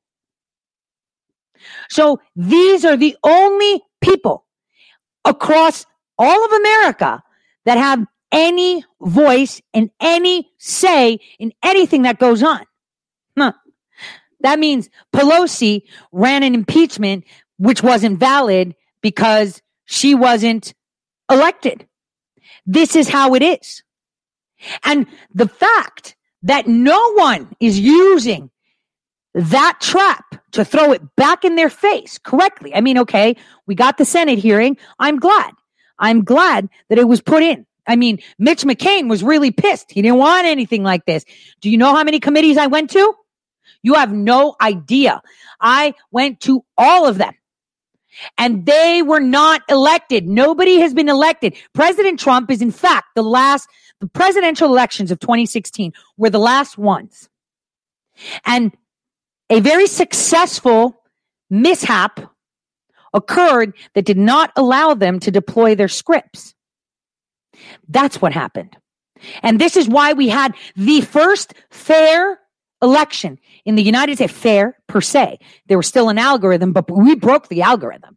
The algorithm was broken in two. It cracked. That's why Trump won. Because they didn't have the ability to drop these scripts. So if 2016 is the last official election, that means officially the list of names that I gave you and President Trump and VP Pence are the only people that can speak for us. No one else has been elected. That includes your state, on your state level too. 2016, we broke the algorithm and they couldn't fix it. This year, it broke so hard that they had issues in actually penetrating. Why? Well, stuff. But they still did it. And it was identical to that in the Ukraine. Did you know that? Did you know that in 2014, just like in America, suddenly they stopped counting? And it's like, what happened? Stop counting. Why? Because people that wanted fair elections in Ukraine, rather than the $50 million Obama gave them, right, broke their ability to get in. They cracked it. They made sure they couldn't get in. And I mean, maybe someone was paying attention as to how the Ukrainians were trying to fight it and said, that looks like a great idea. Our elections are coming up in 2 years. Maybe we should be paying attention to how these Ukrainians were going against fixed elections in their country. And this is where we're at. They've been fixing our elections. And not only that, they knew just how smart our president is, that they believed that he would overcome their fraud. They believed that he would have mitigated it. Ergo, Christy McCormick that was appointed by Obama. Patricia, damn, I keep calling her Leahy. What is her name again? Layfield. There we go. Layfield, the IG of the EAC. Donald Palmer, this idiot named Hoverson that looks really special, like when you look at him. Well, Donald, which you heard speaking, what a loser. And that guy Hoverson were both appointed in 2019. Okay? I'm telling you, this is it. They were complicit with this. The EAC purposely did not follow up and maintain the guidelines and the rules and regulations set out by the Have a Fair Election Act of 2002 passed by Congress because of the rubbish that happened with the buttons that all of them organized so well. They broke the law and they did it on purpose. And if anything, for the whole year of 2018, that agency had no quorum. They had no money. Therefore, they did not do their job. Therefore, the 2018 elections were also bunk. The point here is that it's not a matter of, yes, we can see them. They were definitely stealing the election. You've got to be, dumb, mute, blind, and unable to receive any sensory input to not see that it was stolen. You can ignore it, but it's true. It's blatant and it's not working. Everyone's playing dumb. Everyone's looking the other way. They even call it discrepancies. Don't call it a discrepancy. Call it a violation of law. Oh, what did he say? Oh, we don't have any, rules and regulations. What the heck do you call the Congressional Act? See, they scrubbed the document that shows what each state committed to. So I made sure I put that document in my affidavit so it doesn't get lost. Now it's been made public record to the Supreme Court. They agreed. These are their laws. This is how they do it. And they haven't done it. Every single state is at fault across the nation for not doing it. So this is how it goes. They stole every single, how the heck do you think AOC or Ilhan Omar, who's not even a legal refugee, she came in as an adult lying that she was a child. How do you think they were placed there? Because they fix everything. I mean, kudos, right? Whoever created that psyop of AOC, freaking genius. Freaking genius. But again, it goes back to 1864. This is war. And this has never happened before. And I met with very, very, very, very, very, very decorated persons in DC. And I can tell you what one of them said to me. Tori, we can't pull this card. Why not? This is like the Trump card. We take their trap and rub it in their face and say, whoops, tough. You know what he said? It'll be chaos. This has never happened before. That would mean that we have to admit that we've had illegitimate governance for all this time. And I was like, that's great. No one better in the office of the presidency right now that can steer this shit show and these uncharted waters. No one better than him. There's no one better than Trump to do this. No one better than Trump. That president can get this out and going easily. Streamline. A big fraud. We all know it's a fraud. We all knew they were cheating. We all knew the things that they were doing against our nation. Look at the fake impeachment, the fake investigation, the fake this, the fake that, everything fake. We saw it. We're not blind and we're fine. And I looked at him and I was like, all your years serving the nation, are you really not thinking that this is the best way to go? I mean, I'm just a simple person. And I can tell you that the donut shop owner on the corner, the mom at home with 4 kids, single, on welfare will say, no, we're going to be fine. Yes, we're going to be fine. Our president right now that we have is the best guy to deal with chaos. Best guy. Because, well, we don't have any precedents. Like, how do we do this? And you're asking me. We make precedents. If there's no door in a room and you're stuck in it, what do? You break down the damn wall. You make your own door. We're going to have to sit here and wait and see somewhere 200 years ago when this crap happened. No, we make our own rules. We're in charge. Nobody else is. And if they have done this and they were using that as a trap, we break the wall down and say, look, this has never happened before. President Trump, what do you think we should do? Oh, you think we should say, all right, I guess, we got to start all over again, man. State elections, city elections, all of it's invalid. Sorry. And we'll help the military. We'll install the military and get that stuff organized for every state. State by state, it'll take time. We'll get it done. I mean, that's my simple mind, how it would work. We don't need to make it more complex. Because his face, when he sat across from me, his face was like, are you insane? This is crazy. No one's done this before. We have to draw from legislation. We make our own laws. We pass our own laws. So are you saying if in the 1800s they didn't have electronic voting machines and they didn't cheat like the way they did, and they allowed the Chinese or the Europeans or whoever they hired, which are pretty much American citizens that work for the intelligence community as contractors, to go in there and hack them, right? So since they didn't do it in the 1800s, 1700s, 1900s, we shouldn't address it now. This is a new problem. They didn't have electronic voting then. They didn't have the internet then. New laws with new things, right? I mean, didn't they migrate all our data into the freaking cloud for the doctors? So if you're in Beijing and you break your leg, they could just pull up all your history, right? Things change. Your privacy changes too. Back in the days, peeking through your window would have gotten you shot. Now it's like peeking at your phone through your camera on your phone while you're on the toilet is totally normal. Things change. And what we need to do is push for that change because we're in charge, not the laws of the days of yore that didn't have the problems of today.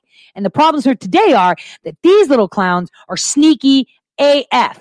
And what we need to do is be smarter than them. And so now that we found their trap, we can hold it. And hey, maybe they've decided in some buried regulation, we don't really need to do the whole hearing again, even though the Congressional Act says so and we haven't amended it. But, blah, blah, blah. Nobody cares. Have an act is a congressionally passed act. If indeed we apply it the way it is, which is the law, that means that there has not been a valid election in the United States of America since 2016. That means only less than 20 senators right now and the president of the United States and the VP have any say in anything that goes on in this nation. Everybody else is null and void. And so the question is, you need to start making phone calls to your senators and your congressmen and say, listen, dude, you're not legit. The machines weren't checked. And guess what? When this goes down, your ass is not going to get reelected because you sat there with your thumb up your ass for 4 years while all this stuff was going on and you knew it. All of you knew it. Every single one of you. No one looked at that. They just assumed. Election, see how they changed it, how they skewed it? It's called voting election systems. System means software and equipment. They're two different things. You can have a computer that's a Dell, but it can run Linux, Mac OS. You put whatever you want on that, baby. Two different things. You can't say, I'm inspecting my whole computer system. No, you inspect your hardware and then you inspect your software, and you have to make sure that your software works with your hardware, right? But you also have to, when it comes to elections, check that your hardware doesn't have any back doors or windows for, Chinese or, rogue CISA agents. This is it. They've changed the words. They've changed the verbiage. So they forgot the laws. And that was perfect because how's the president going to know that the EAC doesn't have money if nobody tells him?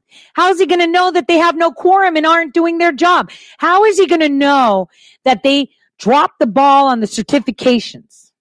How is he going to know if nobody tells him? Well, that's the point. Millie Weaver was down there She was trying to get it out, and everybody wants to be first to fix this, and it's so stupid. It's like, stop. We're all supposed to be fixing this. Your way isn't the only way. This way isn't the only way. We all need to unite and work together. Here's the information. Now run with it. Because I'm not capable of doing it. Guys, could you imagine me in that Senate hearing? I would be taking my shoe off and throwing it across the room to Krebs. I'd be like, are you serious? Can you look at me in the face and tell me that it was all fine when your stupid CISA agents were sitting on Zoom call, so organizing federal coups? Are you kidding? Or when, what's his name? Carper sat there. He had like a bout of full of crapitis and, dementia, just like Joe. It's been going around lately. These are the things. I can't handle that. I'm not the person equipped for that, but we, the people, together can handle that. Why don't we, the people, get hurt? Why don't we use what they left to destroy President Trump? Think about it. He gets reelected because he overcame their ability to steal the election, right? He does this. He gets sworn in. And before even the State of the Union is going to happen, they've already started impeachment, and it's open close. It's his fault. You're EAC. You didn't fund them on purpose to let the Russians in. Tell me how quick they would have impeached him. There would be no leg to stand on. He'd be gone in a heartbeat. In a freaking heartbeat. In a freaking heartbeat.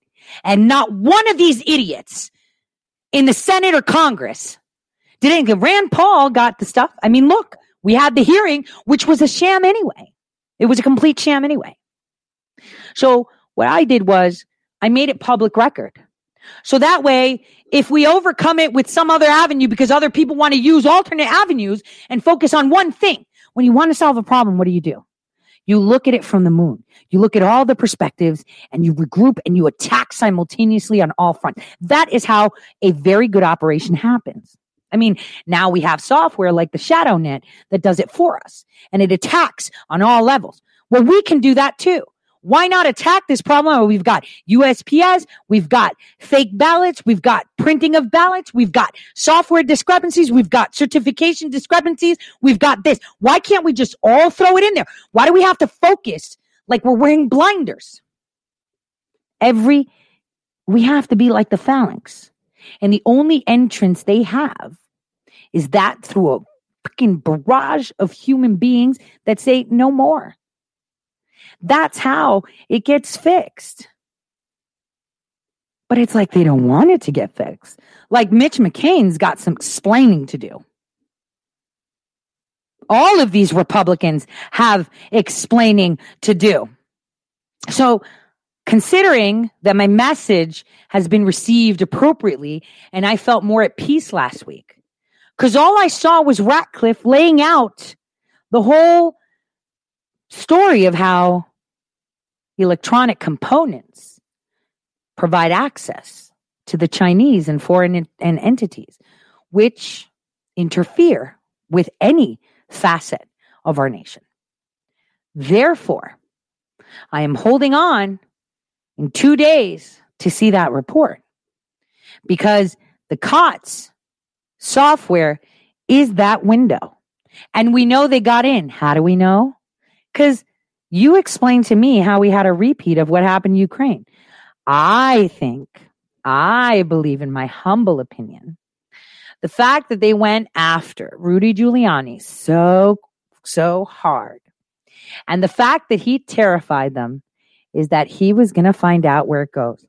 And like I told you guys a long, long time ago, what was on that DNC drive, what was on Hillary Clinton's server, was nothing more than the plan of how they deploy these scripts, how many individuals they put together to cover what states, and who was really running point. But we all know it was Owen.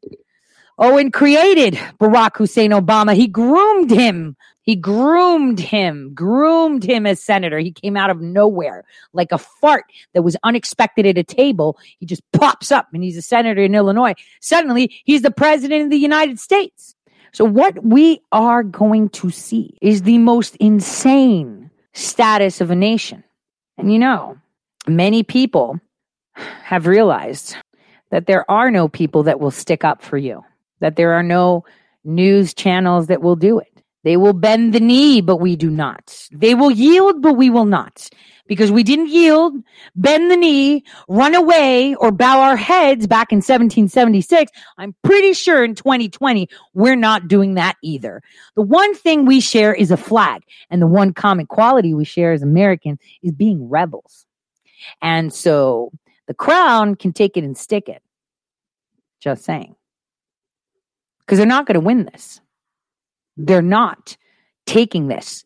They're not stealing this. And we're going to use their trap and smack them in the face with it and use it to our advantage. This is how you take something that was intended for evil and turn it into good. The booby trap they had for him, for an open, closed, shut impeachment. It would have been the quickest impeachment in history, you guys. It's the law. It's a congressional act. It is a dereliction of duty. They would have had him done in like a week. It would have been, there would be no hearing in the Senate. They would have just said, you're gone, Trump. Bye-bye. That's like bon voyage, Donald J. Trump. That's what they would have said. That's exactly what they would have said. Days after he swore in. Days after. Hence why I never said anything. Hence why it wasn't brought up. And that's it. And I'm going to tell you something. Every single person out there, lawyers, personas, social personalities, whatever, senators, congressmen, elected officials, appointed staffers, you name it. All they want to do is be the first to give it. And it's like, shut up. This is supposed to be a collective effort. Nobody needs a name. You know who gets the credit? Our president does, because he's the one that's fixing it. Not you, sir, whatever. Not you, madame so-and-so. It's the president of the United States and the people of the United States. And we're going to take that trap and we're going to rub it in your face and then we're going to laugh about it. And one day I'm going to see my president say, hey, Pelosi, why are you down here at the Capitol? You don't have a job. You were never really elected. Ha, ha, ha. Hey, Shiv, remember that fake impeachment? I don't know. I'm kind of thinking with my new attorney general, maybe I should, let's see, since you knew about the EAC and there's documentation in your emails with Senator Wyden that you knew about the EAC lacking the certification and discussing the equipment holes, I think maybe I should charge you with waste, fraud, and abuse. That cost me a lot of money, you know? My people, all these taxpayers paid so much money. Wait a minute. Hey, you too. You spent $40 million on a fake impeachment. Come over here. Let's talk. Because you're going to jail. You stole money from the people with fraud, waste, and abuse. That's the way it is. You call it what it is. I want to see those tweets. First ones that I want to see is that Christy McCormick, Patricia Layfield, Donald Hoverson, and that weird, is it Donald Palmer and that weird special, I mean, if you look him up, EAC Hoverson, right? He looks freaking special, like short bus special, like super short bus special. And I'm like, how is this guy doing anything? So here's another thing. Did you know that SLI compliance that inspects our machinery is actually part of Gaming Solutions, Gaming Laboratories International, GLI, which has huge offices in China. Actually, they're advertising for systems coordinators there. And they do lotteries, right? Okay, let me ask you a question. Lotteries, are they legit or are they fixed? Obviously, they're fixed. They've got algorithms, right? Electronic software machines, lottery machines, both have algorithms. Are you catching my drift? Because that's going to come later. That should be coming in 2021. Are you catching my drift? Because why would GLI, which is a gaming company, own SLI as one of their sister companies, right? Child company. But why would GLI in other countries execute elections when they're, I don't know, running lotteries? Kind of sounds fixed to me. Kind of sounds like some interesting stuff that should be coming out. See, this is what we need to be paying attention to. I mean, in the end, what are we going to have? Intralot, the other competing gaming lottery algorithm thing that's going to be running our elections.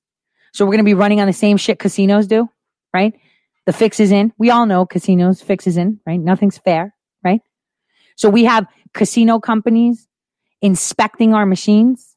I mean, this is just a train of thought.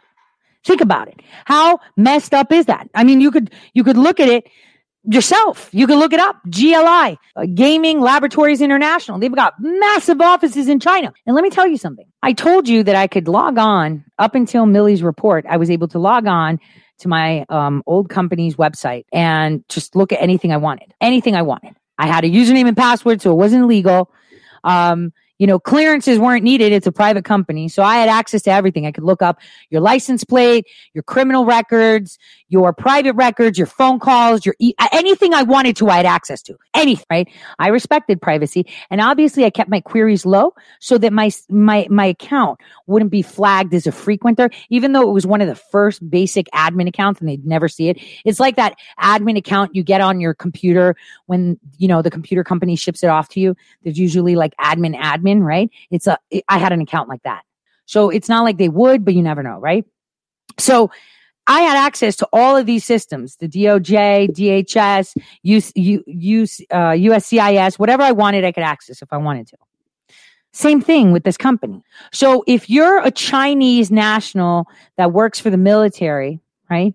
For the Chinese military, and you get a job at GLI at one of their offices there, can you access the whole network? Of course you can, right? And the more senior you are, the more access you have, right? So if you have more access and more senior, you can access every single corner of the company, right? So then you can also see everything you need to see about our election machines. You see where I'm going with this? See, the Philippines were really, really bitchy about it. In the Philippines, their elections have been fixed for forever and a day. I mean, you saw that email from 2010 after Haiti, how they were like, maybe Bill Clinton can help us. And they were like, no, we just suggest you use Smartmatic. It was very effective in elections. And we did it in the Philippines too. So the Philippines did it again. And they had Smartmatic. But because their people were like, yo, man, it's Smartmatic, it's George Soros. I don't feel comfortable with the Chinese having access because all the machines are being made in China. We don't feel comfortable. So guess what SLI convinced Smartmatic to do? Why don't you just move the building of the equipment in Taiwan? Because that's going to help. That's totally going to help. Right? You see what I'm saying? You see what I mean? Oh, we're just going to move it from China to Taiwan. Here's the bigger picture.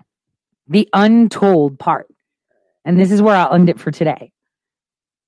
You know how Hong Kong is a country that's independent, but China owns it kind of thing, right? What if I told you the United States is the same? Only it's more fabricated. How would you feel to know that your nation is owned by another nation and you are independent, but they drive the car? How would you feel? You'd be upset. You'd be very upset. Remember, they have a clock and they celebrate our dead. I just wanted to make that statement to give you that perspective, because what we lack from our media is perspective. What we lack from our media is education. All they do is dictate to us reports. I mean, all of them bend the knee already to what? Joe Biden is president-elect. How dare you? You just betray the people. No one's going to look back to you. You want people to fund you to buy the products that you advertise? No, fuck that. No, we're not. You could take that and put it where you need to, because no one's going to do that. So this is how terrible our situation is. But what's also awesome is that we found their trap. So it's going to be a little bit difficult for them to pull one over, especially when it's been deposited at the Supreme Court for all states. It's not going to be very easy for them to overlook it. Bottom line is we are the thunder and they can't stand it because the people have now spoken. On that note, guys, I'll see you guys tomorrow. Same time, same place. God bless.